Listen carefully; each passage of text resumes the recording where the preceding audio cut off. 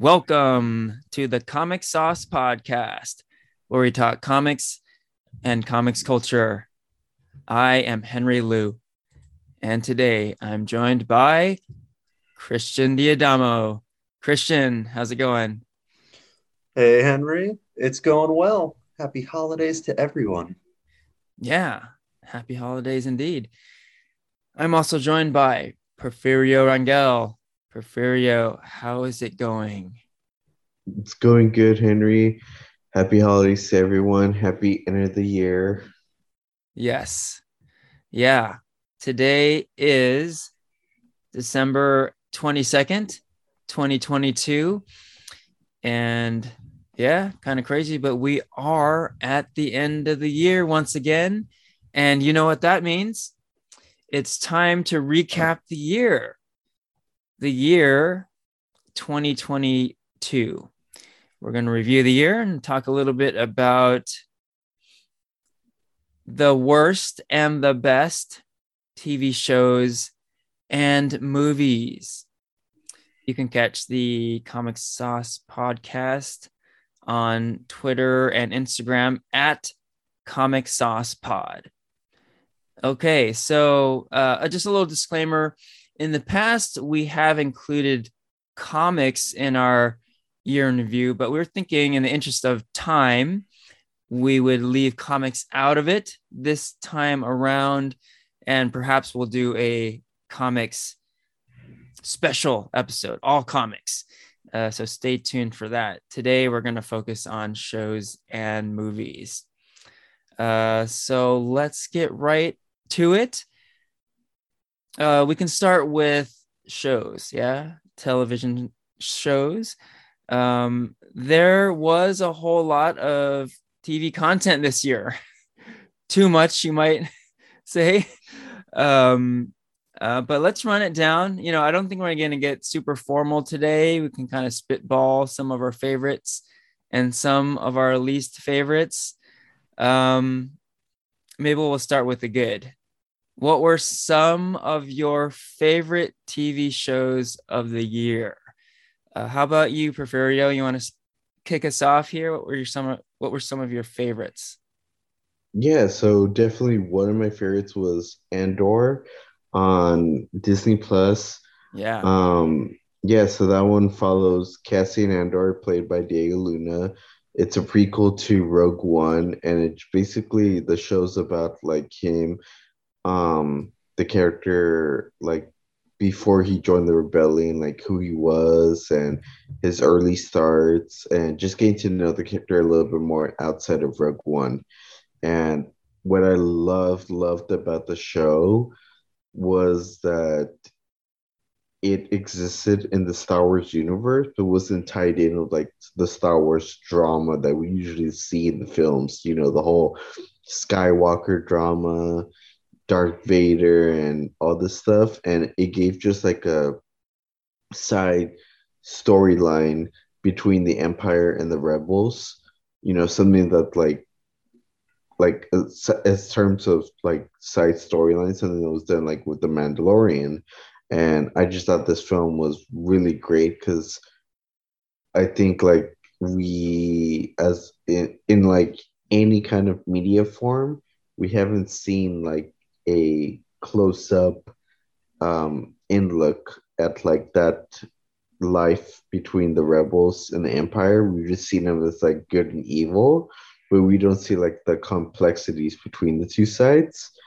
And I just thought that was something. The writing was just freaking phenomenal. Diego Luna's performance was good, and all the cast and crew on that show was just like mwah. And it's so good that they even got a nomination by the Golden Globes next year. So um, it was a good show. Definitely one of my faves. There you go. Yeah. Andor was definitely one of my favorite shows of the year as well. I guess we should give a disclaimer for spoiler alerts. I don't think we're gonna go too deep in on any one show or movie, but we might let loose the occasional plot spoiler, etc. So spoiler alert. Um, did you get a chance to finish Andor, Christian? No, I still haven't yet. I've been a little slower on Andor. I've seen about a couple episodes now. As you could say, I'm currently watching it, and I do actually really like it. It does feel a lot different. It feels way slower. A lot of people said that about it, but like even with what people have been saying about Andor, it's something I did like really notice that kind of even I was still a little taken aback, like, whoa, this is a lot slower than I expected. And a lot of talking, a lot of build up, a lot of world building. I don't mind that it's Mhm. slower. I'm not saying that it's a point against it. It's just, I guess, a lot different from your usual the last few Disney plus Star Wars shows, Boba Fett and Kenobi, which we might talk about a little more later, where they had very consistent action beats throughout, whereas this really didn't. And but I actually really like the way it kind of introduced the characters and like I guess from what all I've seen, Andor he was like I think he's searching for his sister, and um, you also get to see like the Empire kind of go about their business. It Mhm. feels like, Yeah. and so that's something I have liked it. Although like I said, I've been like very slow to pick it back up and like really binge it, so to speak. All good. Understandable too, because like we've already been saying, there's a lot of content out there. So there's a lot to watch. Um, but yeah, I would highlight the point that slow does not automatically mean bad. In fact, a lot of times slow can mean good. With Andor, it's all good, I think, because yes, it's a little bit slower paced than your typical Star Wars fare, but in a really good way, I think. If a show is slow, but it's slow because it's building a compelling story and it's developing characters properly, then slow is great. you know yeah, especially with the character development. I found myself really caring about these characters. Like I really cared about what was going to happen. I really wanted to know. And it made the faster parts, the action parts of the show, that much more compelling. The stakes were higher, and Mhm. yeah, I really really enjoyed this season. Definitely one of my top picks for TV of the year. Hey, as long as we're at it, maybe we'll talk about the other um, Star Wars releases a bit. We got the Book of Boba Fett and Obi-Wan Kenobi, right? Um, what do you guys think of these shows? Were either of these on your best of the year? Hmm. Not really, no. I was actually Boba Fett was actually might have been it was actually like kind of in my worst of the year list. Mm-hmm. I actually found I guess we'll start with Boba Fett now that I've kind of dropped that. Uh, so uh, it was, which is probably also the reason I think I've been a little slow on Andor, because I think the way I kind of felt about those two series. I think with Boba Fett, it felt like kind of it was too much of a mess. It was a little too all over the place, I think. And it feels like a lot of what you want out of Boba Fett, you kind of get from the Mandalorian, the bounties, the bounty missions, the like the ultra serious badass. Like, whereas with Boba Fett, um, it's all about him trying to become a crime lord in Mos Eisley, but you never really get to see him do much crime. He seems a little too good for the hardened, you know, badass that we kind of see that captures Han Solo in Episode 5. Where and I Yeah. think it. you can tell the show's bad when the best episode doesn't actually feature Boba Fett, the Mandalorian. It completely shifts into a Mandalorian show in the last 2 to 3 episodes. And I think when it actually gets back to Boba Fett, you kind of realize you really don't care that much about what's going on, and you'd rather see what happens to Mando and Grogu. Yes. Yeah. Good call. What about you, Yeah, Porfirio? going off what Christian said, yeah, Boba Fett is definitely, I feel like, one on my like worst list. And everything Christian said, like I just want to echo and say, yeah, like the best episodes were like when Mandalorian, Grogu, Ashoka, Luke Skywalker was in it, and yeah, it was basically Boba Fett was just like Mandalorian season 2.5, you know, Yeah. and yeah, I think it was, yeah, the second part of the season I enjoyed more because yeah, like the first one, um, yeah, I guess like what Christian said, like you expect Boba Fett to be like kind of like this new gangster in town with Jabba the Hutt gone, but he's like totally trying to be like this like I don't know, kind of like bridge between worlds, between like the gangster world and like society, that it just doesn't feel like it just feels like an impossible task, and yeah, it's just not believable. That, I guess that's what I'm trying to say. No. Gotcha. Yeah. And it's funny. We're just starting the conversation here, and we were supposed to be talking about the best shows of the year, but here we are talking about Book of Boba Fett, and we're all shitting on it. And I'm with you guys. And man, I'll say it outright. The Book of Boba Fett is my pick for worst TV show of the year, period. I think it was garbage. And I agree with everything you guys just mentioned. I would add too that the character Boba Fett is great. I love Boba Fett from the original Star Wars trilogy. And you're kind of getting everything you don't want in this show from Boba Fett, right? So in the original trilogy, he's this badass mercenary. He's very mysterious, right? He has very little screen time. But when you do see him, he looks super cool. You never see his face. He's got his helmet on the whole time. He doesn't say a whole lot. And he's a man of action, right? When you do see him, he doesn't say much, and usually he's fighting, right? So there was always that air of mystery, right? And I think they kind of fucked this up the way that the prequel movies fucked up the Anakin Skywalker character, right? Because Darth Vader was like that too, right? He was this mysterious, badass looking dude, this man machine that you didn't know, what was like hidden under that black helmet of his and his cape, right?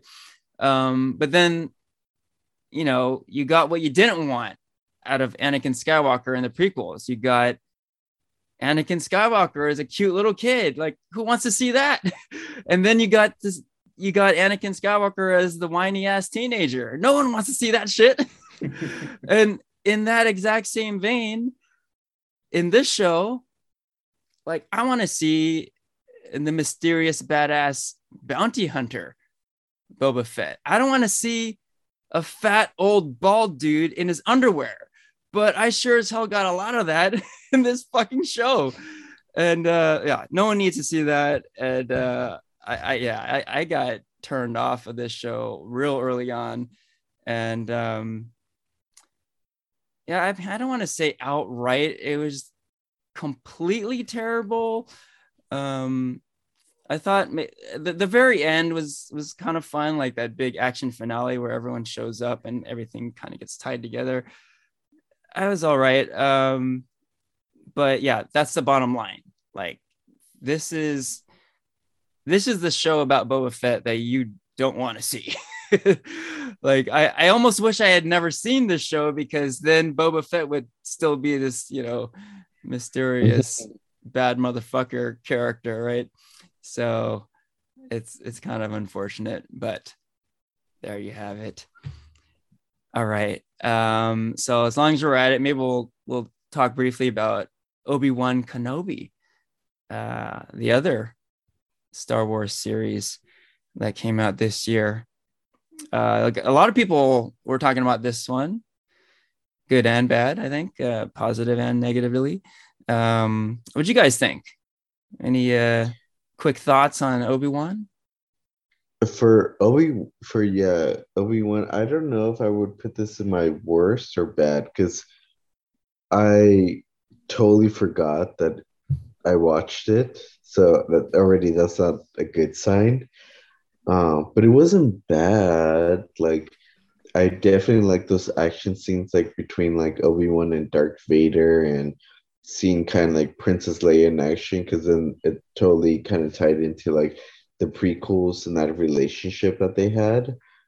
Um, but it wasn't good either. Like I was just kind of like at the end of the day, I was just like, why make this series?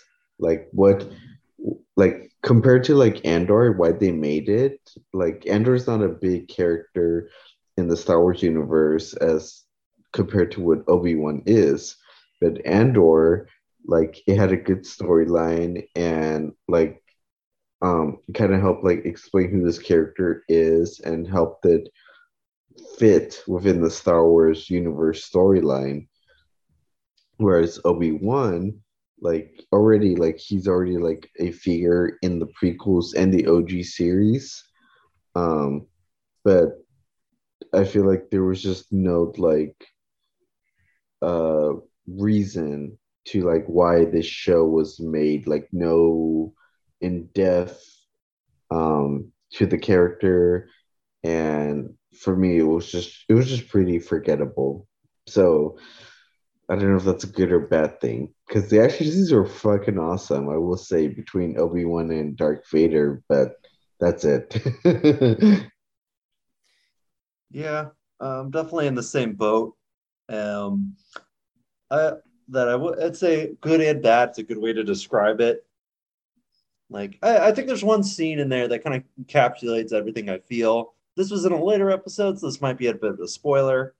Um, I forget which episode specifically this is, but it might be the one before the last one where Obi-Wan and company are trying to get away from the Empire. They're kind of trapped, and so they get into a ship and they're trying to fly away, but they almost make it in time. But Darth Vader shows up and just force grabs the ship in midair, and I'm thinking like, while this is going on, I'm thinking like, holy fuck, this is awesome. This is so badass. Darth Vader pulls the shit down, rips open like the doors to try to find them, and no one's inside. It's a decoy ship, and the other ship and another ship flies away that we didn't see previously. And I thought that was fucking stupid. What was that? Like it feels like it has one moment where you're like, this is awesome, and then another where you just kind of shake your head, like It's like what the fuck happened? yeah, exactly. Like it feels like for every like awesome moment, there's like one or two like steps back, that just kind of make you Yeah. scratch your head. Yeah, especially like going at that scene that you're talking about, Christian. There's that one moment where I forgot her name, but the one who holds the crazy red lightsaber, where she like hesitates also, and then like when like Darth Vader does stop doing his thing, then she like tries to attack him. Whereas like, why didn't you just attack him when he was like doing like the force grab, you know? And that would have been a much better idea because then you didn't have to have the decoy ship. The ship would have gotten away. Exactly. Yeah. That's such a better idea. Yeah.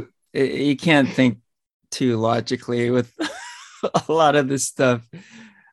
Also, it makes you wonder if Darth Vader can do that, if he's that powerful, Like, why didn't he do that kind of stuff before?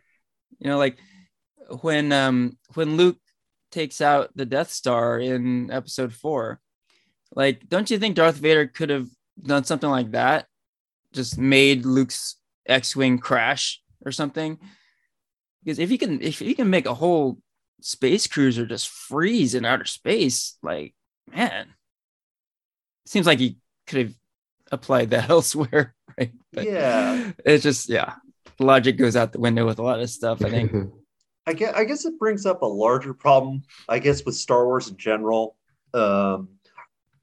I guess just, or Force in Star Wars in general, because the prequels are kind of guilty of this too, where, the original trilogy, it's very much about the sword fight, and like Force powers are very limited, because back in, it was made in the 70s and 80s. And of course, the first Star Wars had a much lower budget. Yeah. And you have two old men just in, A New Hope, just swinging a couple swords very slowly at each other with very minimal like fight choreography. Yeah. And then you go to, Obi-Wan Kenobi, and they're just throwing mountains at each other with the Force, Yep. Whereas, so I guess that's a problem with Star Wars in general, but I feel like it seems the most noticeable in Obi-Wan, with how over the top some of the Force powers are. Yeah. Yeah. Yeah, especially like I think it was in the OG series, Yoda was like, I think it was Yoda. There was a discussion like, what's the Force?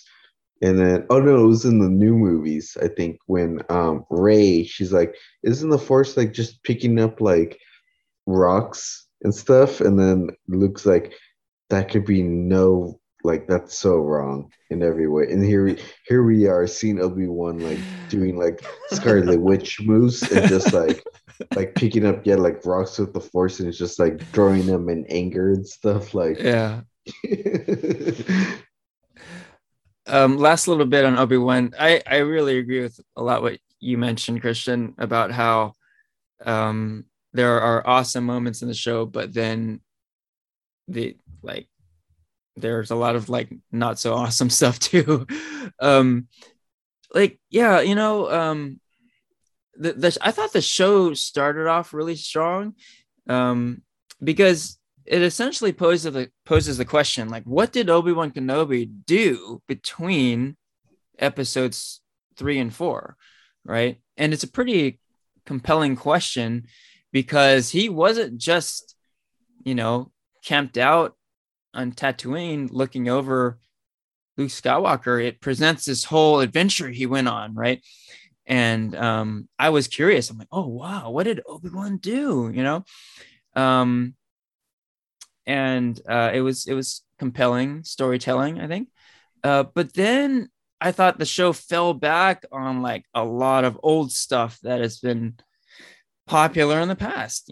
Going back to the well, Obi-Wan versus Darth Vader, and like you're saying, Porfirio, like, fun action scenes. But at the end of the day, I kind of felt like what was the point of all that? We got to see Obi-Wan fight Darth Vader before multiple times. The two of them going at it, when they're older and when they were quite young. So here they go again. And the whole thing really felt, I don't know, kind of unnecessary. The whole show kind of felt unnecessary to me. So on one hand, yes, fun and kind of exciting at times, but yeah, just kind of got me feeling kind of empty at the end. Like I was like, well, I guess it was fun, but sort of pointless. Why did I watch that? So yeah, kind of a somewhat mediocre feeling at the end, I guess. Mm-hmm. All right, let's move on. What other shows were notable to you? Any other favorites we want to call out here? Peacemaker. Yeah. There we go. Oh, great show. I was about to call that one out. Great show. You want to start off, Christian? and then I'll yeah. Yeah. So Peacemaker, it's continuing off the Suicide Squad from 2021. James Gunn helming the project and stars John Cena's character of Peacemaker. And I think the show was so much fun. Probably my favorite like superhero show from this year. And I thought it was like it kind of continues that same humor from the Suicide Squad, of course, with a lot of gore as he's trying to stop this alien invasion from happening. Kind of like a bit of like a body snatchers type scenario. And I think he teams up with his crew of like kind of no names and like leftovers from the Suicide Squad. And I thought like it kind of hit a lot of different notes where you have like these really wickedly dark, funny moments.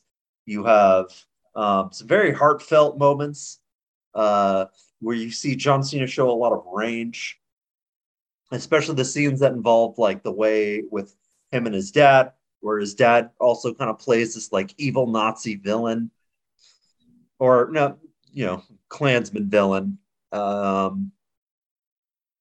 and as well as some good action with plenty of gore.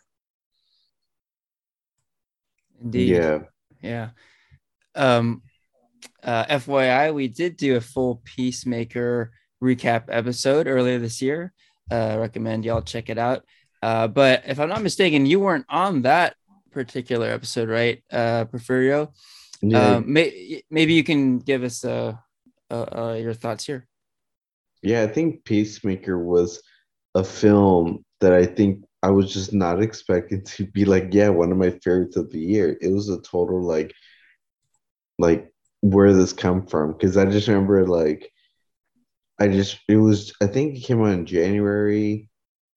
I was like, okay, like nothing ever comes out in January. So I was and yeah, I was like, okay, I'll just watch this just for fuck's sake. And then just the the opening credits alone with that whole dance sequence thing, like right at the bat caught my attention, and I was interested. I was like, okay, if this is the type of vibe this show gives off, I think I'm gonna enjoy this. And it was just fucking hilarious. The show was just really great, and I had a lot of fun watching it. I wasn't the biggest fan of Peacemaker in the movie, but in the TV show, it was just really, really fun.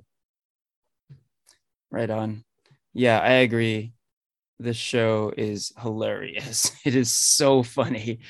And I think it should be stated that this show, like, how it came to be is very interesting, right? Because James Gunn doing the Suicide Squad should not have happened, right? Because that really came as a result of him getting fired from Guardians of the Galaxy Volume 3. So somehow he gets to do the Suicide Squad. And then it was only as a result of that he ended up doing Peacemaker. Interestingly, he still got to do Guardians 3. But I'm telling you, this show, it really should not have happened, and what a gift to us all that it did happen, right? So wildly entertaining, hilarious, and yeah, just like a must see. Definitely on my list for one of the best shows of the year. So I don't think we can go into so much depth on everything. So maybe we'll kind of pick up the pace a bit. Let's see. Yeah, we can continue with some of our picks, our favorites in terms of shows. Any other favorites we want to call out? Yeah, I guess I got another one. Go ahead. Let's see. This one, I guess it's not comic book related, but it's still fandom related. So I think this is my, I think, total favorite show of the year. Um, and it's kind of, it's looking back to what we loved last year. It's kind of similar to that. Um, okay, so the show is called Cyberpunk Edge Runners. It's Hmm. an anime miniseries done by Studio Trigger. Studio Trigger, you probably know them, Henry, from Star Wars Visions. Ah, That's what they yes. did last year on Disney Plus, and this is their big project for 2022. Um, Also, a Western sci-fi property. Um, for Cyberpunk, based on the Cyberpunk 2077 video game, which is a kind of a continuation from the tabletop Cyberpunk RPG. And Cyberpunk in general is like really my big jam. So this kind of ticked a lot of big boxes for me. Going back to, I guess I'll have a little bit of a story. Going back to 2020, one of the big hot new releases that I was highly anticipating was Cyberpunk 2077. It looked really, really cool. It was like this big open world cyberpunk city, but the game on launch was a complete disaster. It ran so poorly on just Yeah. about any machine that people like were demanding refunds en masse for this game. It was like this big, big disaster at the end of 2020 because it came out, was supposed to be a big thing for the holidays, and like there were all these apologies issued from CD Projekt Red, the company, and they like it pretty much killed all enthusiasm for the game, and people were saying it was like one of the worst games of the year. Um, and you know, but they announced this anime, and I was like kind of around the same time they were doing the game to like kind of help promote it later down the line. And because of that, I paid zero attention to it until it came out and it was recommended to me. It said, "Oh, you really do got to check this out. It's actually really good," by a friend. And I ended up really loving this show. Um, and I will also say, adding on to that story, the show was so good and ended up being so beloved that it actually saved the game.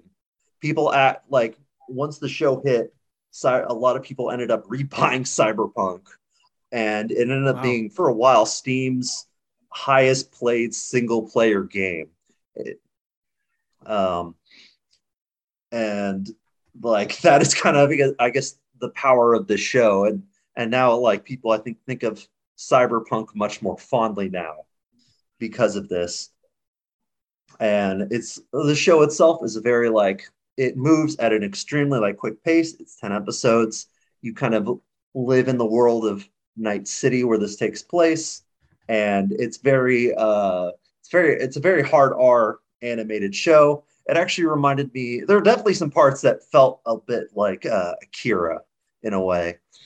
Whether it's as good as Mm. Akira, time will tell. Akira is an all-time classic, but I will say this was, I think, for me, the big standout show of the year, and especially like the biggest surprise of the year.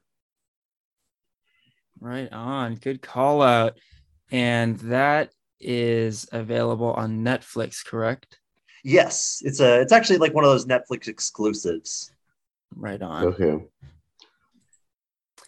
Okay, I'll throw out some picks and then get to my show of the year. Yeah, we talked a little bit about like fandom, not fandom. Here's a couple shows that are definitely not fandom shows, but I definitely wanted to call it out. So there's a show called Severance that came out this year. Season one, Mm. Severance, phenomenal. And it's almost like one of those shows that defies any kind of description. It's just one of those, you just got to see it and find out. Yeah, that's all I'll say about Severance. Highly recommend that. I also highly recommend Euphoria season 2. This is Mm. kind of a forgotten show, but yes, a 2022 release came out early in the year, and I was completely blown away. Um, yeah, season 1 was great. Season 2 maybe even better. And for those who only know Zendaya from the MCU or maybe as like a Disney kid, she is amazing in this show. There's one episode in particular in season 2 that she is just jaw-droppingly awesome. So Euphoria season 2 was like, I definitely want to call that out because that was an early in the year release. And like I said, it's not fandom related, but man, I think that was the show where I just could not stop watching it more than any other show this year. Just a few quick shots. Peacemaker we talked about. The Boys season 3 came out this year. We had an episode on The Boys. That was a big highlight. Paper Girls season 1 came out this year. Excellent show. We talked about Andor. That was among the best. Okay, let's get to Marvel a bit. She-Hulk season 1 was on my list of best shows of the year. And bit of a plot twist here, but Werewolf by Night. This is technically a TV special, a one-off TV special. So we'll include it here as a television show. And I'm making a bold statement and I'm calling it my show of the year. Number 1, I thought it was great. But number 2, I'm making a statement that there's just too much content on TV now. So I want to see less. I want to see less episodes. And I like the fact that this is a one-off. I'd love to see more one-offs like this in the future. It's a great homage to classic horror. It's the MCU as we've never seen it. And it's a whole lot of fun. We get to see Werewolf by Night. We get to see Man-Thing, some characters we've never seen in a live action format before. So, yeah, there was definitely a lot of excellent TV. But yeah, making the bold statement saying Werewolf by Night was my favorite. Yeah, definitely going off what you said, Henry. Like, I love Werewolf by Night. I thought it was just a really like fun Halloween segment that was just like, yeah, played an homage to, the Universal Monsters era, the black and white cinematography, the kind of like goofy, cheesy costumes that just works, and the music, and yeah, it was great to see Gael Garcia's performance in that show. Yep. Alyssa Bloodstone, her character come to life, Man-Thing, and it was just a lot of great fun. I think it was one of the few Disney Plus stuff that I like waited till midnight for when it came out so I could watch. Right on. Yeah. You go ahead, Christian.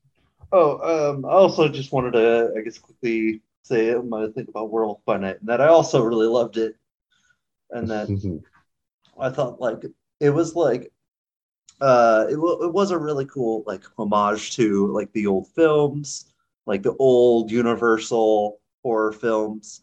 It did really feel really fresh for the MCU, I think like kind of, I think within the runtime, what it was doing, and like the characters that it brought felt like very disconnected, but still had a bit of that good MCU charm with characters like Elsa Bloodstone.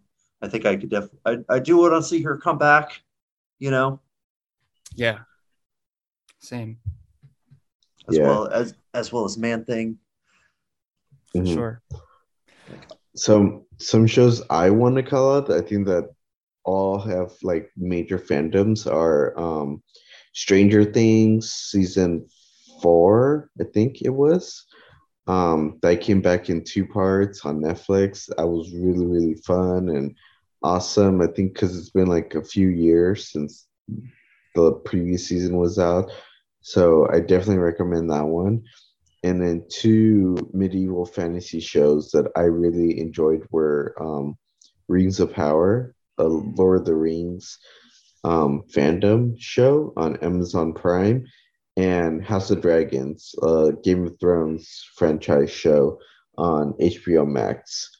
And yeah, like Lord Rings of Power, I know wasn't that beloved within with for a lot of folks, but I do recommend it. I thought it was a lot of fun. It talks about like it gives some nods to like the Lord of the Rings movies while maintaining its own storyline within Middle Earth.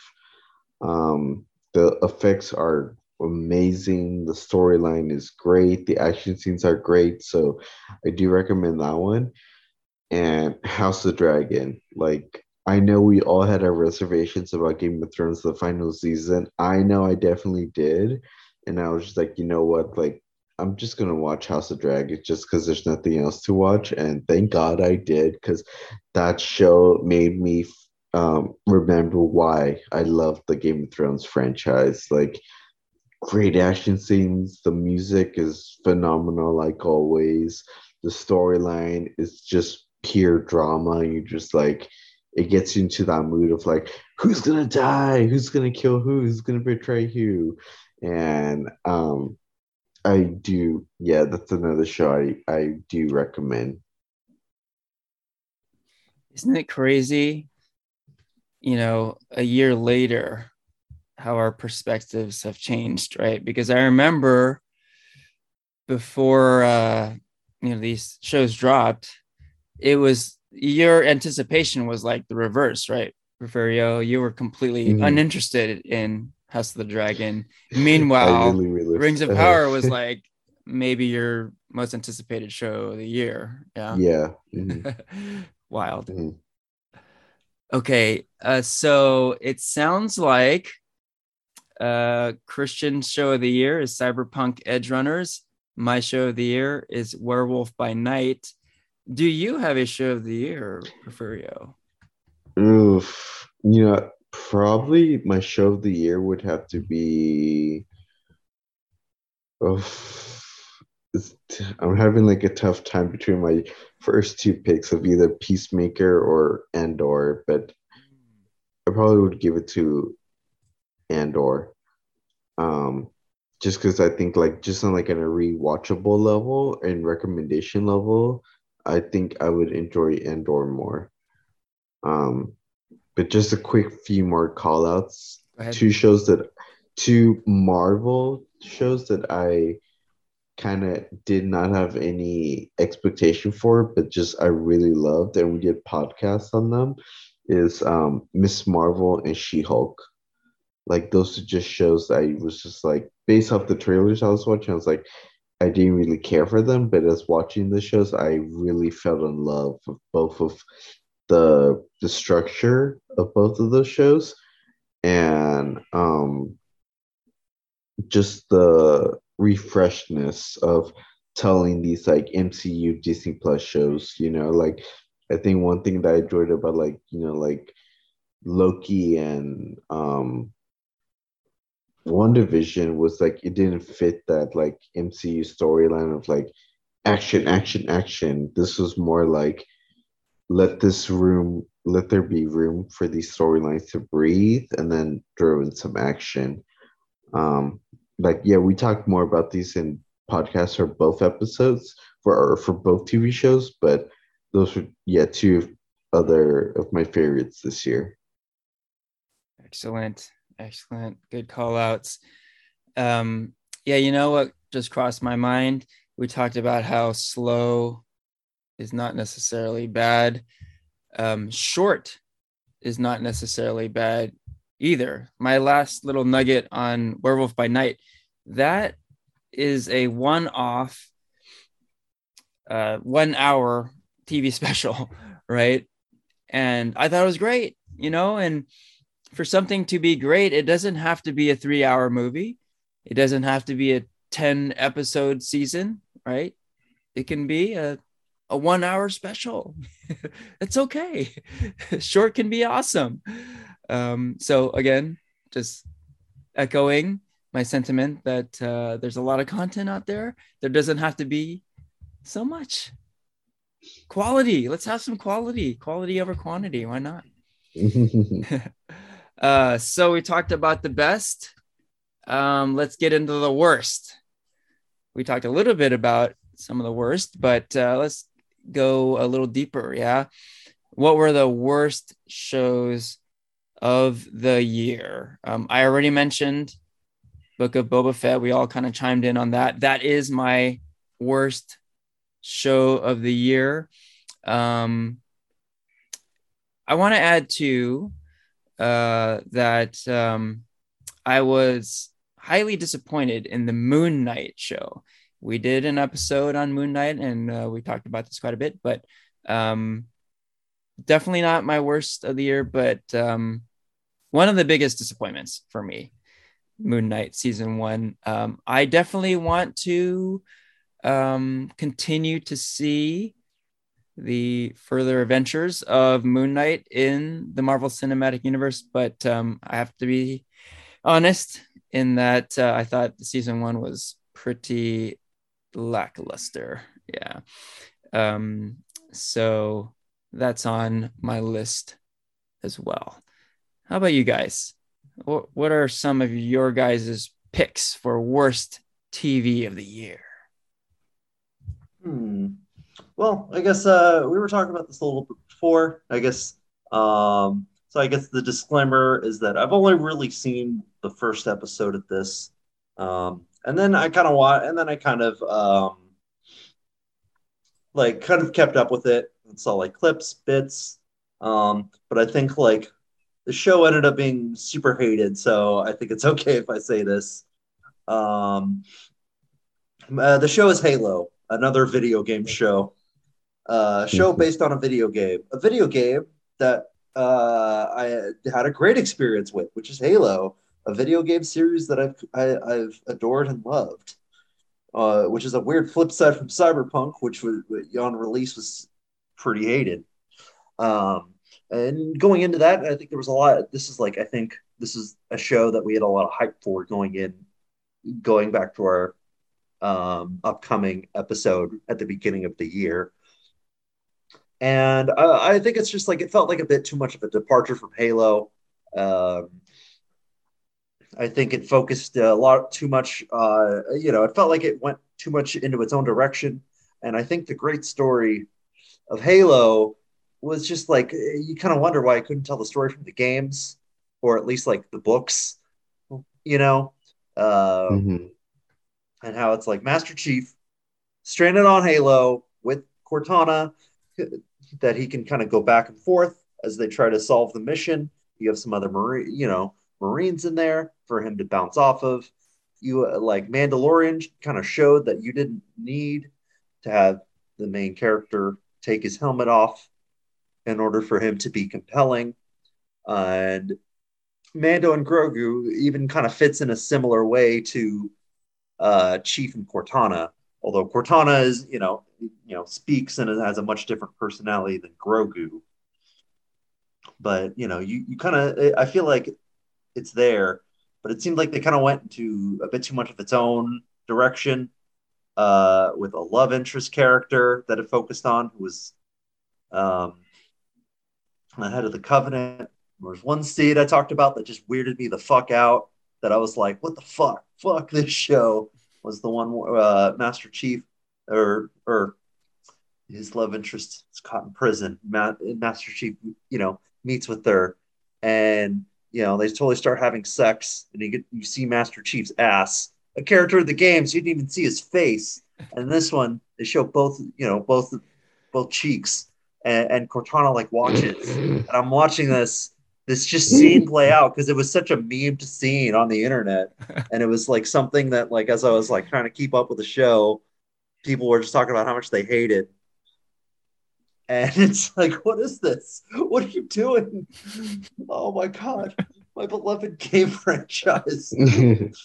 Why do they think this is a good idea? Why is this is in Halo? Yeah, that sounds like it goes right along with what we were talking about earlier. Things that you really didn't have to see, right? You didn't have to see these things from your beloved characters. Exactly. Yeah, it's like seeing Boba Fett in his underwear. Like, Yeah. the No fact one that asked for it. We don't need exactly this.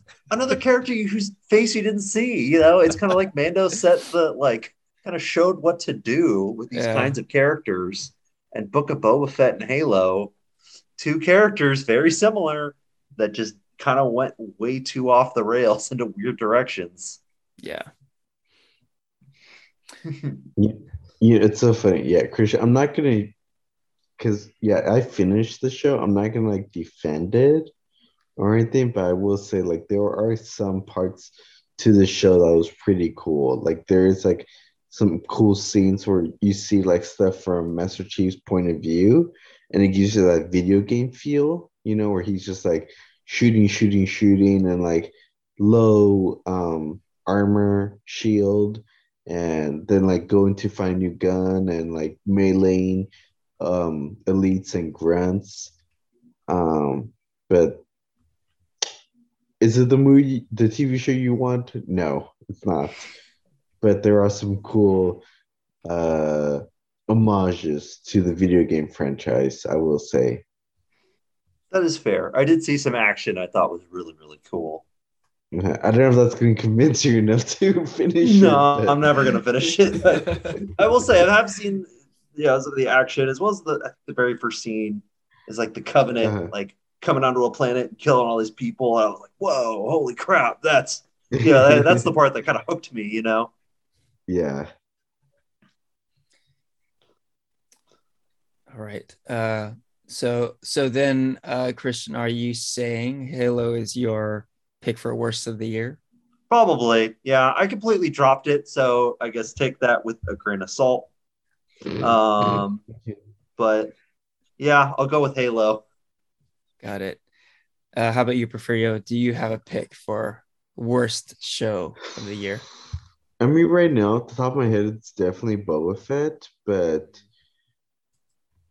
yeah, I just can't think of any other show that comes to mind where it's like, oh God, this was bad, and I still kept watching. I don't know, Henry. What about you? Yeah, I mean, yeah, I listed Book of Boba Fett as my definitive worst. Worst. Moon Knight was definitely a disappointment. Um, I hadn't mentioned this before, but Miss Marvel, I wasn't too hot on. I think that was on my list of worst of the year also. Um, but certainly had. I mean, I definitely don't hate that show. I think there's a lot of positives from it. And like Moon Knight, I do look forward to seeing more of Kamala Khan in the MCU. Okay. Any other comments on TV in 2022? Like I don't want to. I don't want to because this show I didn't finish it, so I won't say it's good or bad. But I just want to say really fast and give like homage that this year was the final season of Walking Dead, Mm, and that's like a franchise that me and Henry we both love, but we fell off a long time yeah. ago. Yeah. And I just want to give a quick shout out to that franchise and what it meant to us, like in its early seasons, and now to finally like end. I don't know after how many. I don't know how many seasons it ended with, but it was definitely a show that I just feel like needs to be like we need to just say like a quick homage to since it ended this year. Yeah. Yeah. That's a great call out. The Walking Dead was my favorite show for quite some time. And it had a big impact on me. And yeah, like it's kind of sad that it has ended now. But you know, the whole thing makes me think of how maybe shows can go on for too long. I definitely feel this way with The Walking Dead, where it just was on for too long. And that we aren't alone, Porfirio. A lot of other Walking Dead fans dropped off quite some time ago, and that can happen. You know, that can happen. Things can linger on too long. So, yeah, you know, a lot of times when shows end or certain people quit their shows, you wonder like, what are you doing? But you know, a lot of times it makes sense because you don't want to wear out your welcome, right? So I think that might be a good way to categorize that particular show. Okay, I think we can move on to movies now. Yeah, let's do it. 2022, a lot of movies came out, and we certainly saw a lot of them. Do we have some picks for favorite movies of the year? Yeah, I'll start. And I'll just keep it going with this DC hype train. The Batman. Yeah. Yes. Oh man. With Pattinson. I think like also like DC has messed up a lot of their movies, a lot of their franchises, but hey, they always come through with a good Batman movie. And I think with we talked about this quite a lot in our Batman episode uh when the movie dropped, but I just want to like I guess emphasize I think how much I think this has become one of my like top personal favorite like comic book movies. I think it really is a Batman for the 2020s, and I think the way it uses mood, the way it uses the lighting, it makes Gotham feel so lived in and rich, and how it really captures the essence of Batman in its own way. And it's something that I'm really like excited to see what's next for it. Where do they go from here? Mm-hmm. Yeah, good point. Good point. I highly enjoyed this movie as well. Any thoughts, Porfirio, on the Batman? Yeah, like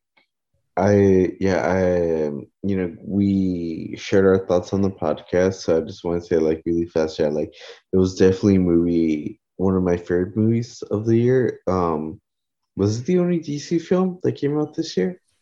There was one more. I guess we could talk about it in a bit. Or actually a couple more, but this is like the big one. Yeah. Okay.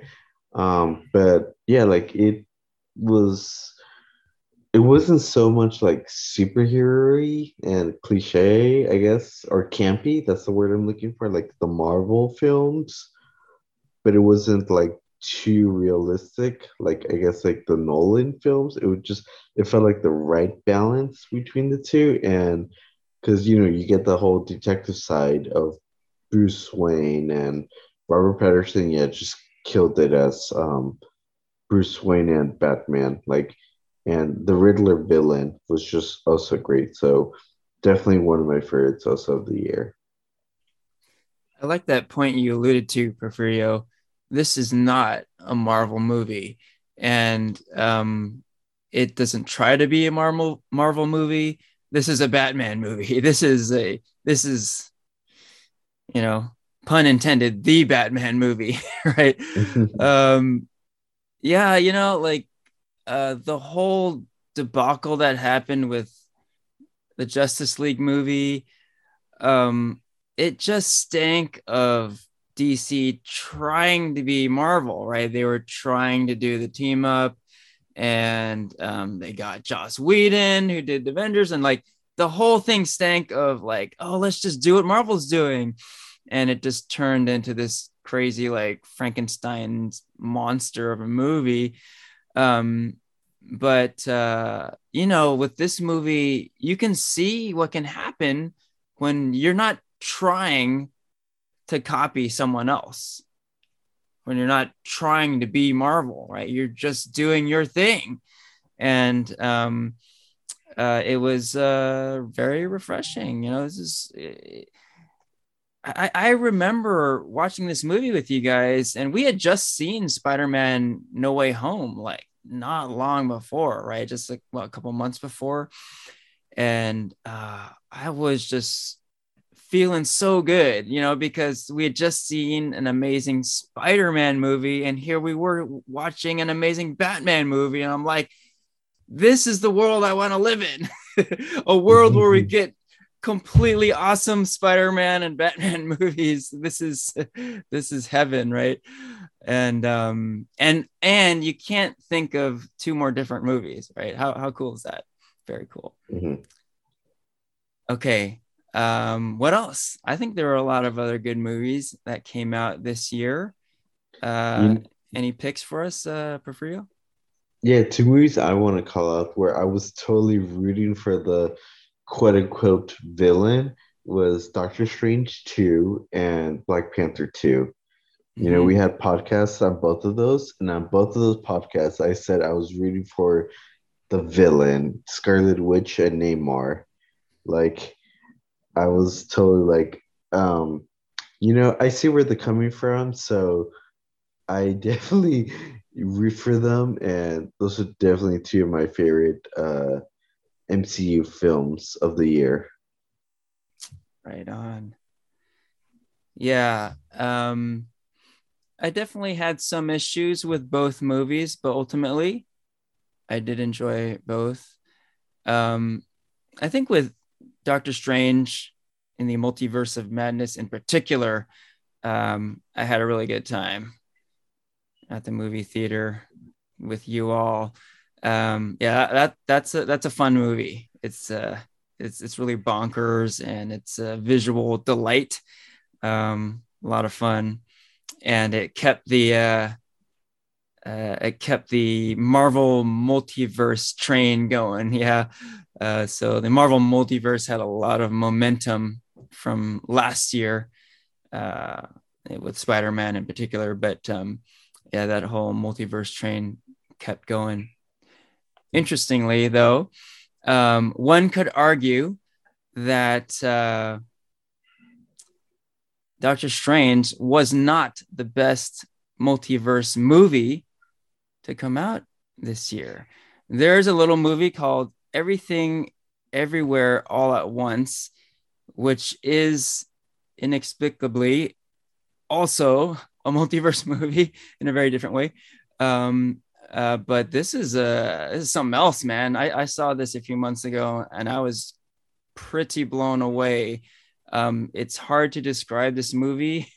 It's kind of a kung fu sci-fi family drama all at once. But I know you had some pretty strong thoughts on this one. Yeah, Porfirio, maybe you can talk to us a little bit about it. Yeah, so I saw this movie when it first came out because I just heard like a bunch of buzz, being told like this movie's so awesome, and I watched that movie like completely blind. All I heard was just like, I need to watch it. I didn't know what the movie was about. I didn't watch a trailer. I went in it completely blind, and I fucking loved it. I didn't know that there was like a multiverse storyline or I didn't even know who was in it, to be honest. And like, it was just fucking awesome. That right there is my movie of the year. Like, I enjoyed it a lot, and it got nominated for best comedy of the year next year for the Golden Globes, and I think it absolutely deserves it. Yeah, like definitely agree. Like, I feel like this might be, I don't know, it's hard to say. I feel like Batman might be the movie of the year for me. It's probably the one I'm going to rewatch the most, but Everything Everywhere All at Once is probably like the best movie I've seen this year. I think I feel like it really does take that multiverse concept to its full potential, and the movie really lives up to the name Everything Everywhere All at Once. Like I Hmm. found the movie to be it's almost like I found it to be like a little overwhelming at times Hmm. with everything I was seeing. And I remember feeling so exhausted by the end of the movie because it was everything everywhere all at once. And it just takes you on such a journey, like Yeah. a multiversal journey. Even though if you think about like a lot of times the location, it really just stays in one building. It just stays in that like IRS building for the entire movie, Right. That's while right. also going into so many different universes and how they'll say like she'll there's a part where the main character Michelle Yeoh's character says mixes up ratatouille with a raccoon, and then you see that that's actually its own universe, and it really shows like the Yeah, idea of what like infinite possibilities could be. It's like one of the most original movies I feel like I've seen in a while. for sure. For Yeah, sure. Yeah. yeah. Yeah, like I just love. I think like the whole like discussion around like I use this term a lot. I don't know if you guys have ever used it. Intergenerational trauma, Mm, about like Mm. that like pressure of like coming from like an immigrant household, and just that pressure of like living up to be the perfect child for a parent, like obviously we're told from like a young age, like parents want what's the best from us, the best for us. But then that's like, I don't know, as you grow up, I feel like that's a lot to live up to, And this film like discusses that pressure and that stress really well that I don't know. I just loved it so much and I yeah, cried watching it. It was really beautiful and entertaining in the best possible ways. right on. Yes, agreed. Great, great movie. All right. So we got some top picks. The Batman, Everything, Everywhere, All at Once. And my pick for movie of the year, it is the Predator sequel, Prey. This came out this year as well. And man, we were talking about original concepts and kind of refreshing takes on things. I mean, I can't think of a more original concept. I mean, this is a Predator sequel, but it's a Predator movie like we have never seen before.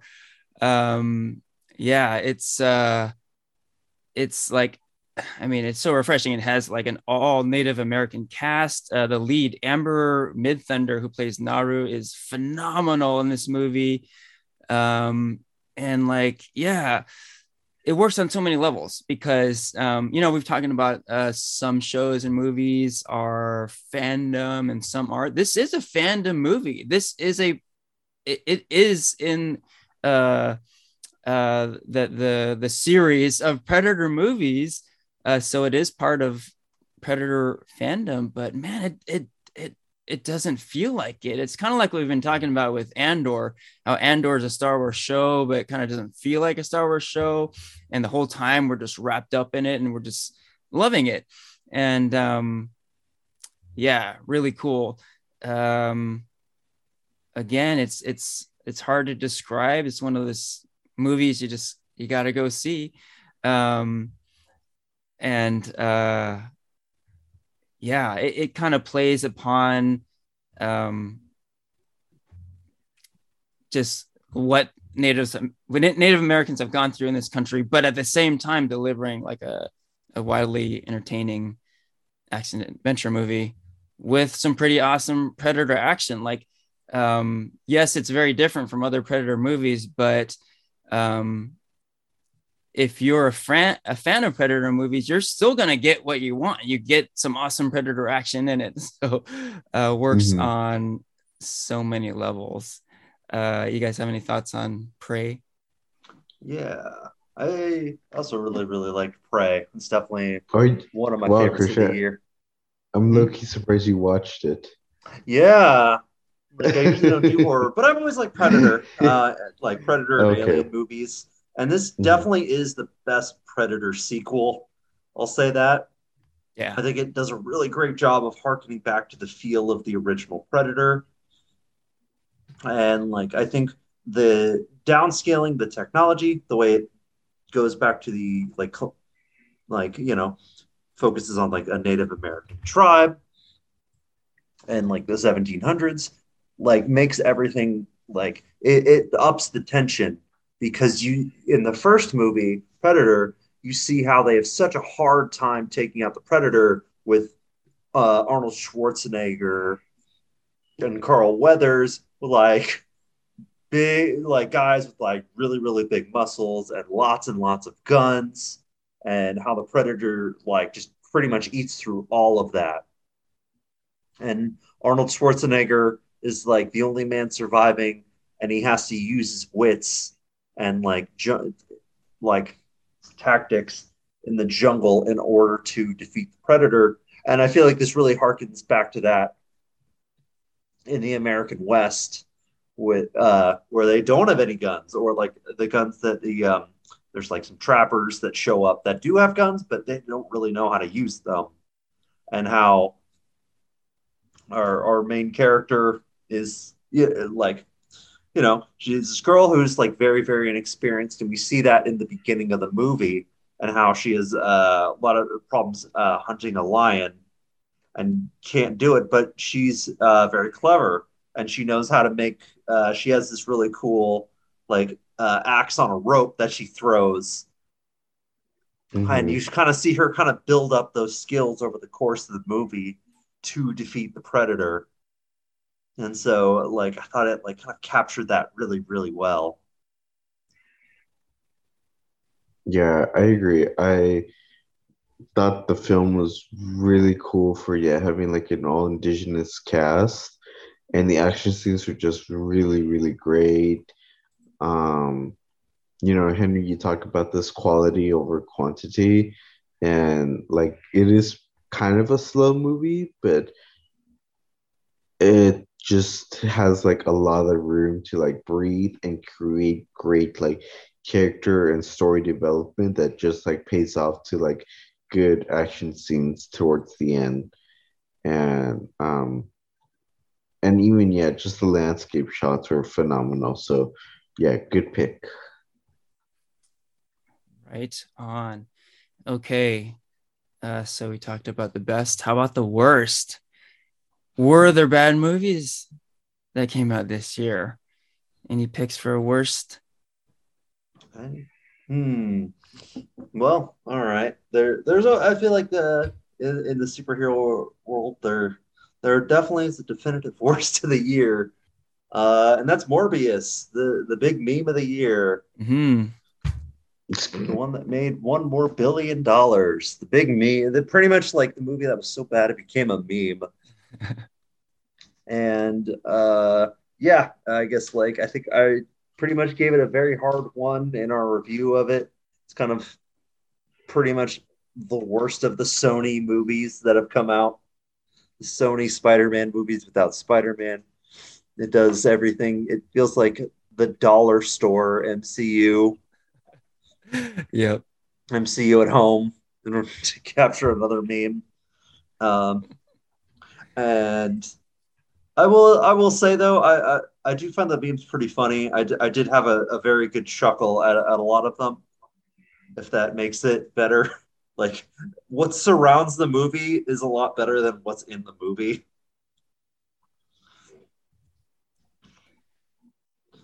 Hey, I didn't really participate in the Morbius recap episode because I hadn't seen it at the time, but I have since, so maybe I'll throw in my 2 cents now.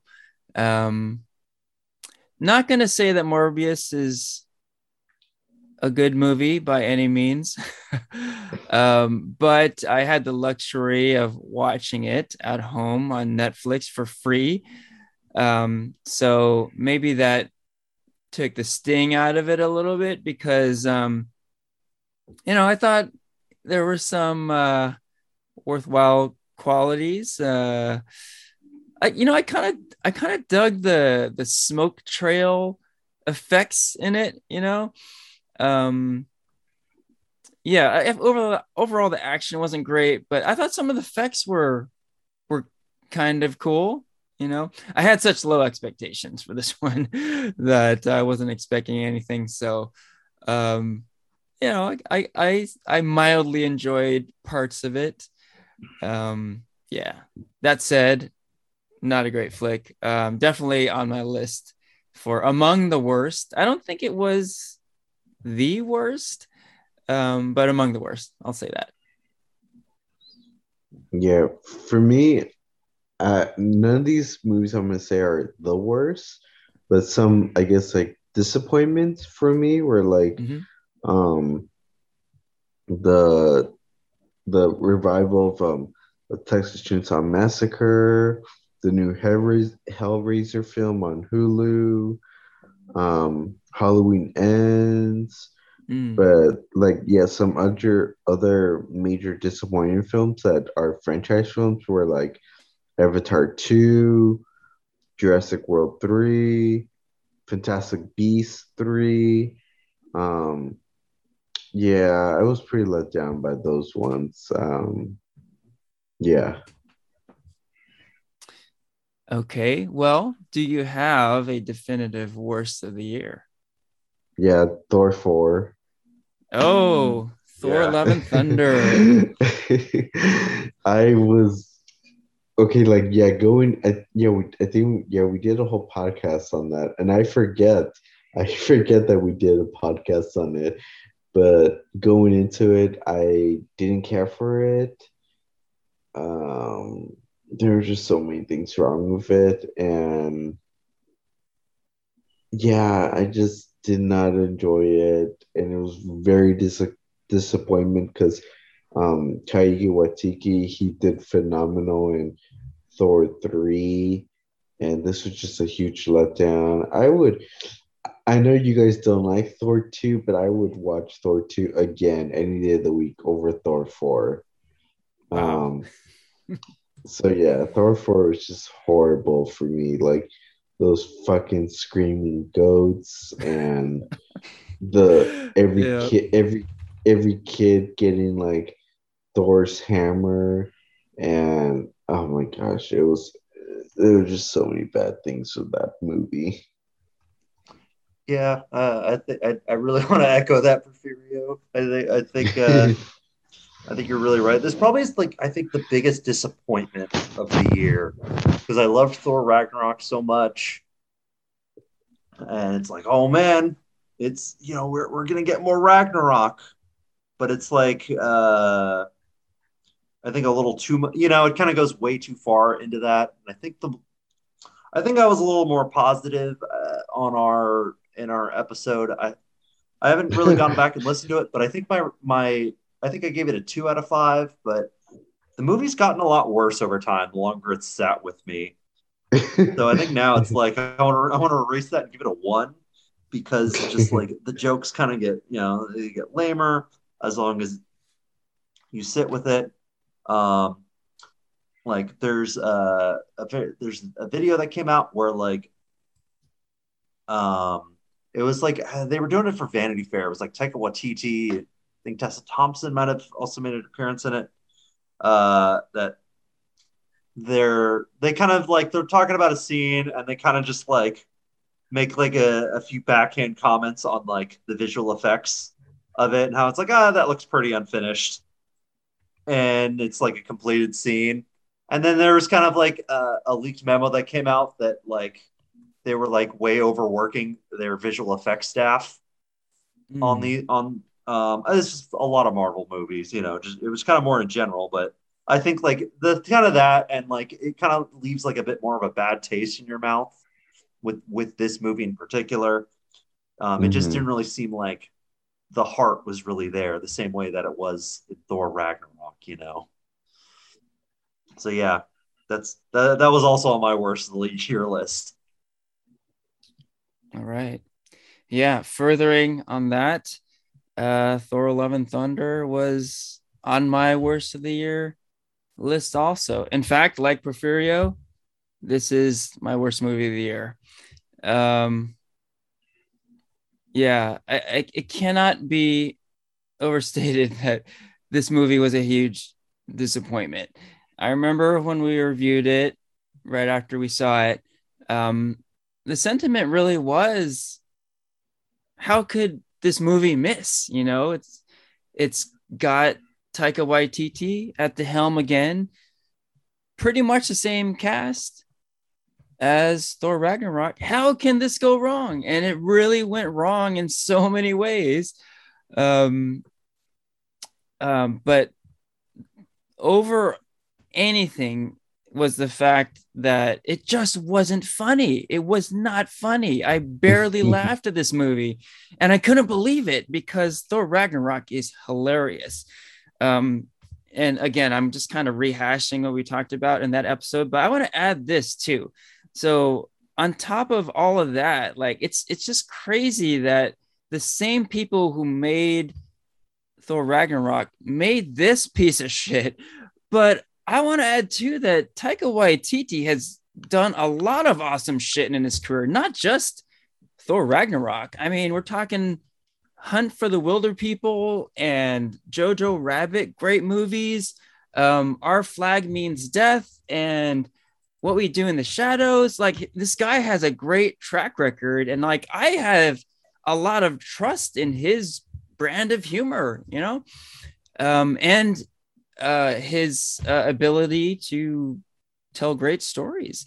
But it was just all lacking here. Like, I don't know what happened. So, yeah. Shockingly bad, really. Yeah, just a big disappointment for sure. Henry, Yeah. let me ask you really fast. Let me ask you, which one was more disappointing, this one or Eternals?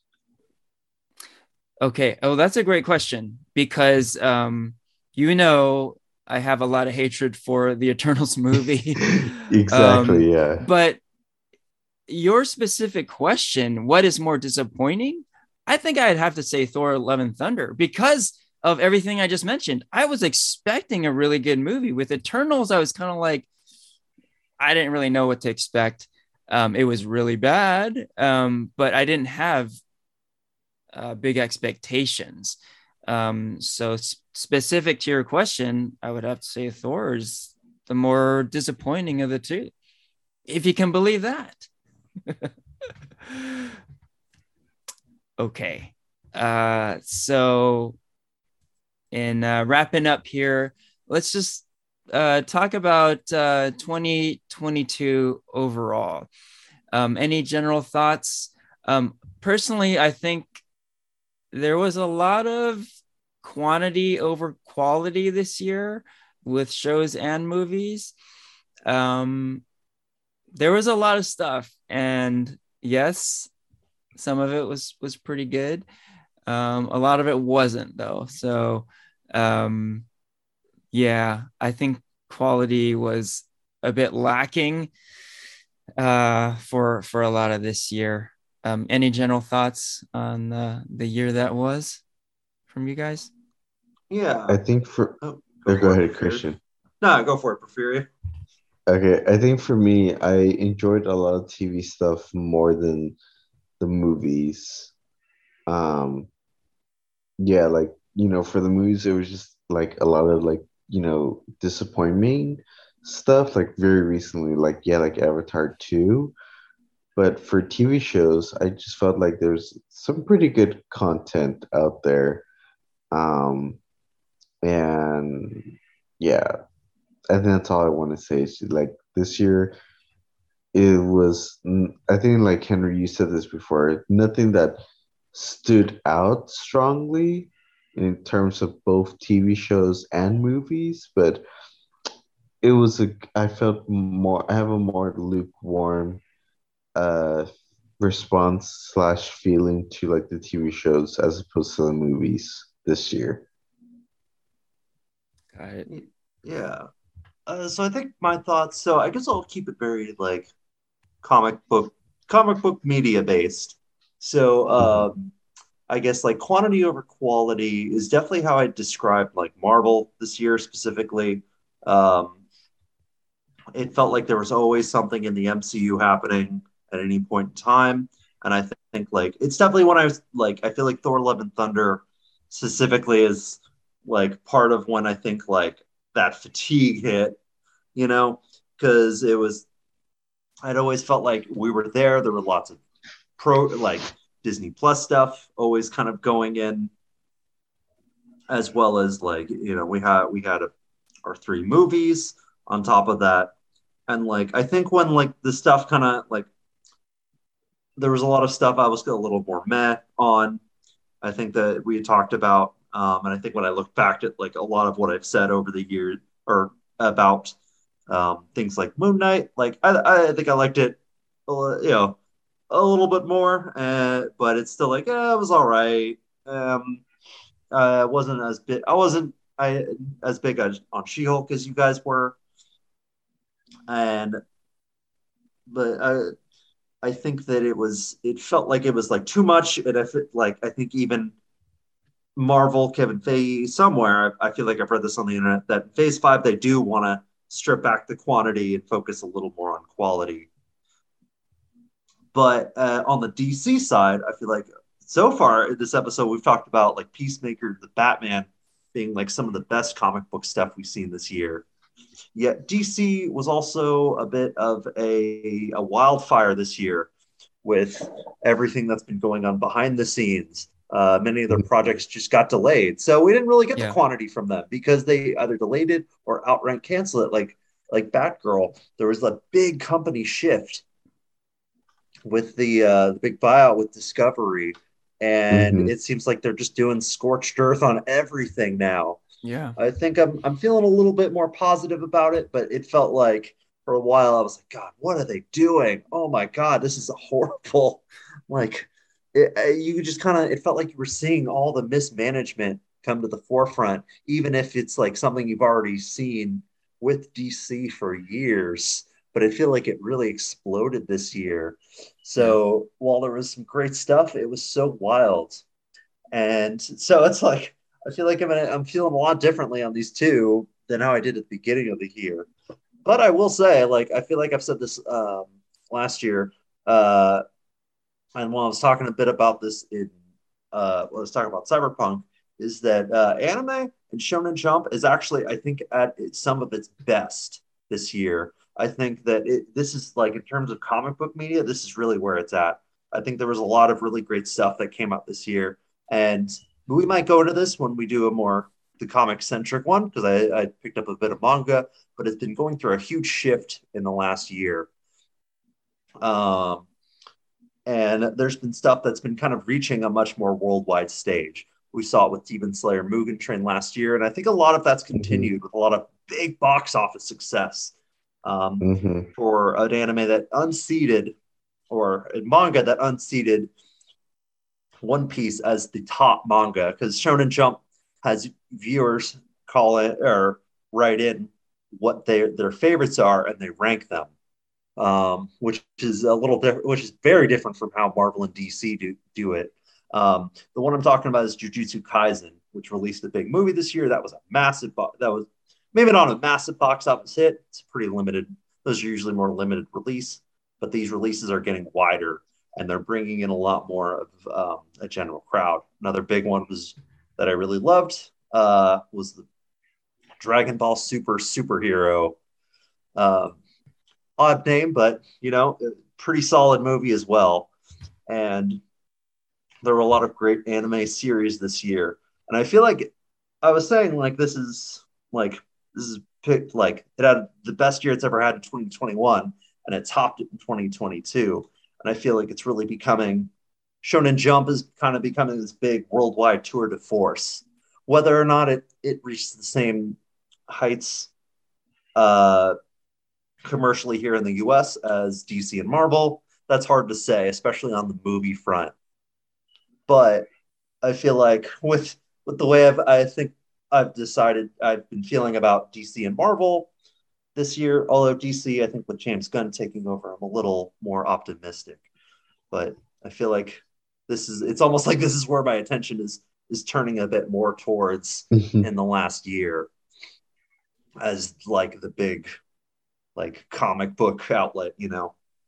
But those are my thoughts. It's been probably a really strange year for comic book movies and comic books in general, and we'll probably get more into that in a later episode when we talk about the comics of this year. Yeah, a lot of great call outs there, Christian. I do agree that with the MCU, it was kind of a microcosm of the whole year. There was a lot of quantity and a little lacking in quality. Yeah, I'll admit it, man. I am a Marvel super fan, and I will be the first to admit that this year was a disappointment for the MCU. You know, I think I was feeling it a little bit last year, a little bit of Marvel Studios bloat. But the year ended so strong, you know, like with the Hawkeye series and Spider-Man No Way Home. I was just feeling so good that I didn't really feel like the quantity was lacking, but I think it all kind of caught up this year where there was a lot of MCU content, and I was disappointed in quite a bit of it. Yeah. You know, it's funny, looking back on my most anticipated stuff of this year. I had listed Moon Knight as my most anticipated show. As I've stated, that was a big disappointment for me. And I had listed as my most anticipated movie Spider-Man Across the Spider-Verse. And that didn't come out this year. It's been delayed. So there you have it. I mean, that's it in a nutshell. A lot of Marvel disappointment on my end. We should talk about this a little bit more too. The DC universe shakeup. Yeah. So there was already a big shakeup with like Batgirl getting canceled and all the changes with the streaming services. But then more recently, there were some like real big goings ons, right? With all the stuff that James Gunn is doing. Interestingly, like you mentioned, Christian, it hasn't led to like disappointment, right? Because if anything, DC has kind of done the opposite. They've had the quality with less quantity, right? I mean, in a year where we got the Peacemaker series and the Batman movie, it's hard to be too disappointed in DC content. But I think there's a big question mark about what lies ahead, right? Yeah. You have any thoughts on this, Porfirio? The Henry Cavill walking away from the Superman role, James Gunn taking over. What are your thoughts there? Yeah, like that's just it's a big fucking mess, you know, what's going on at DC. Like, yeah, like you have like projects being canceled or being delayed. Like this year, I think, yeah, like Christian, you had alluded to it earlier that like both um Aquaman 2 and Flashpoint Paradox and obviously Shazam were supposed to come out this year, but they all got delayed. And with James Gunn taking over as head of DC Studios, um, you can see that he's just making like these like brand like changes with like their release content. Um, and a lot of it's like, yeah, like huge changes, like Henry Cavill like leaving as Superman, and Wonder Woman 3 being put on hold. And so it's kind of hard to see if these like changes are gonna pay off later on. Like right now, we're just seeing like I guess like being told like like being told as a kid like getting the candy taken away and being like no no no, but then let's see if like later on that's like good for us, like just realizing if all these changes are going to be beneficial and enjoyable in the long run.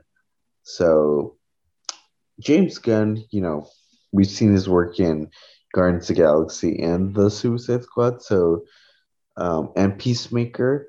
So I think there's a lot of trust in his vision, but that trust is like really hard to do at the moment. That's all I could say. Yeah. I wonder too, like James Gunn is an amazing filmmaker.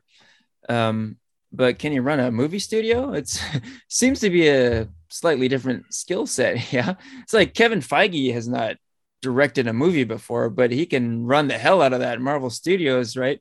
Mhm. Yeah, it remains to be seen how effective James Gunn is as a studio chief.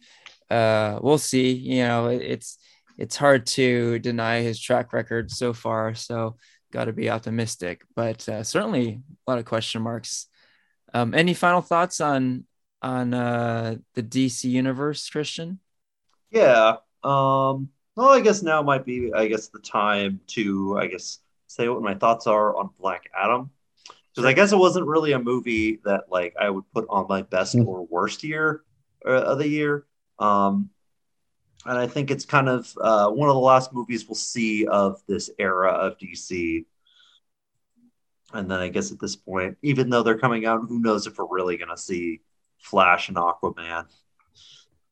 I think there's Yeah. probably no enthusiasm for those going forward. And I think there wasn't as much for Black Adam as well. Although I think there was a lot of big word of mouth.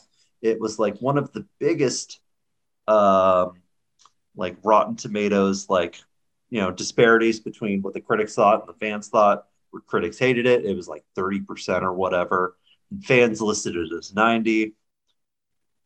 And so it actually was like kind of carried by word of mouth. And when I watched it, I feel like it's a very I feel like it's an okay movie.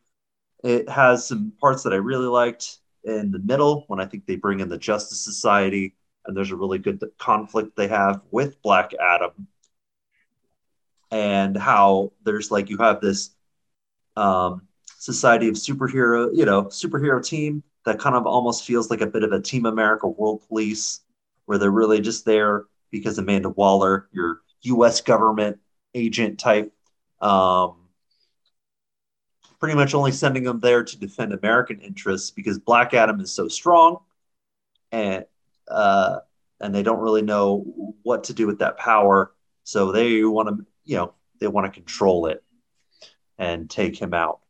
And whereas they kind of get there and they say, "Hey, we're superheroes. We're here to save you," and the people don't react well to that, and they think, "Well, where were you here when our city was being kind of ravaged by all these terrorists over the many years? Why are you just here now that we have a Hmm. savior?" And how there are two different ends of of this plot. I think that's where the movie works the best. And the middle is where I really liked it. The beginning and the end, not so great. I think the ending just kind of devolves into a dumb CGI fight where they with a villain you really didn't see before that you don't care about at all. Um, there was some cheesy dialogue, of course, with The Rock always having to tell us that he wasn't a hero many times throughout the film. Uh, and the rest was very okay. So, I can't fully say that I recommend it, but it was whatever. I think if you've been invested in the DC and the universe at this point, probably worth it to check it out and see for yourself.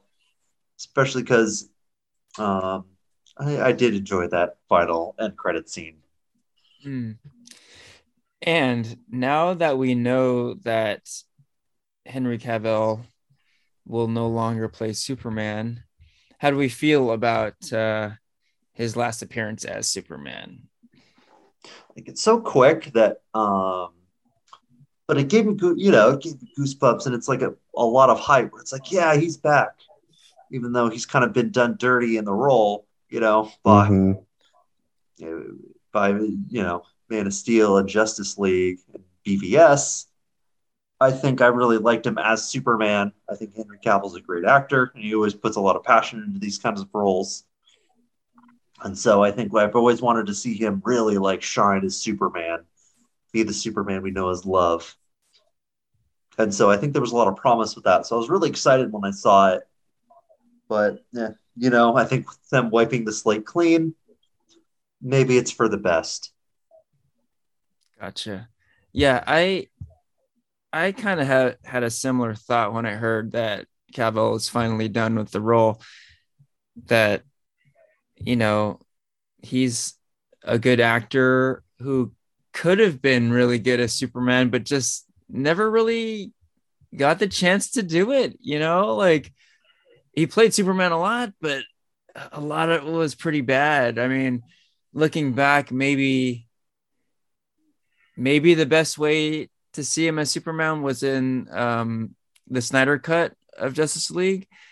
But even then, I don't know. Like, yeah, I just had this feeling that he never got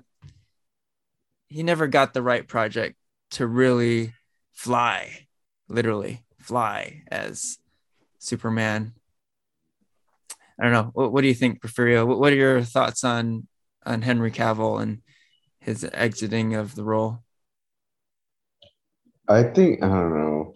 Like I just felt like he's been done dirty since like Man of Steel, to be honest. Like I feel like Yeah. Zack Snyder had like this perfect vision of what he wanted to do with the DC universe and what he wanted to do with Henry Cavill as Superman.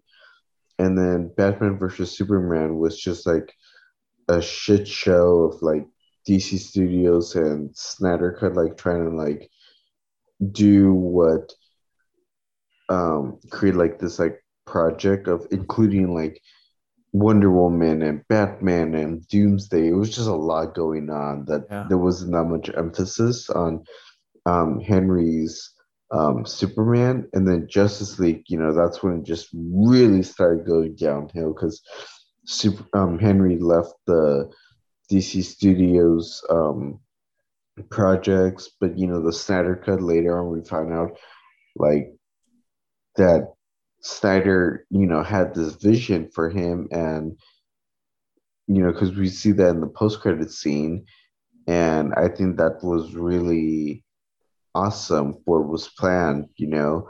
So I just feel like I think yeah, like Christian said, like it's better probably for him to be cut right now than being like thrown in like this like mess that DC Universe is in, and try to see where he fits in this new um quote unquote like restart of the DC franchise.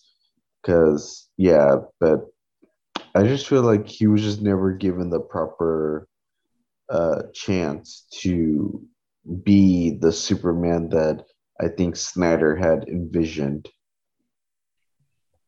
Yeah.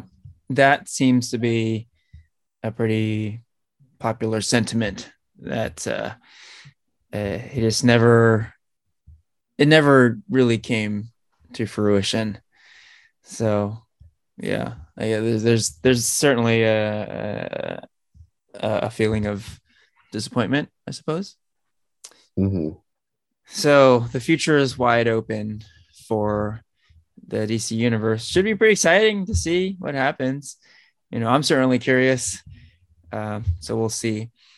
And speaking of looking ahead, we will, as we always do, a look ahead to 2023.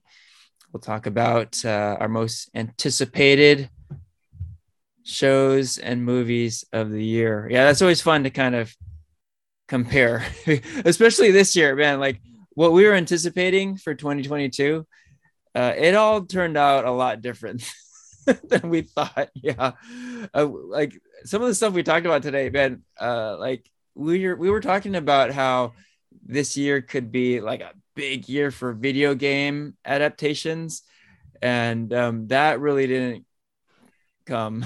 Right? I mean, we're talking about the disappointment of Halo, and yeah, it really wasn't like the big video adaptation year that we thought it might be.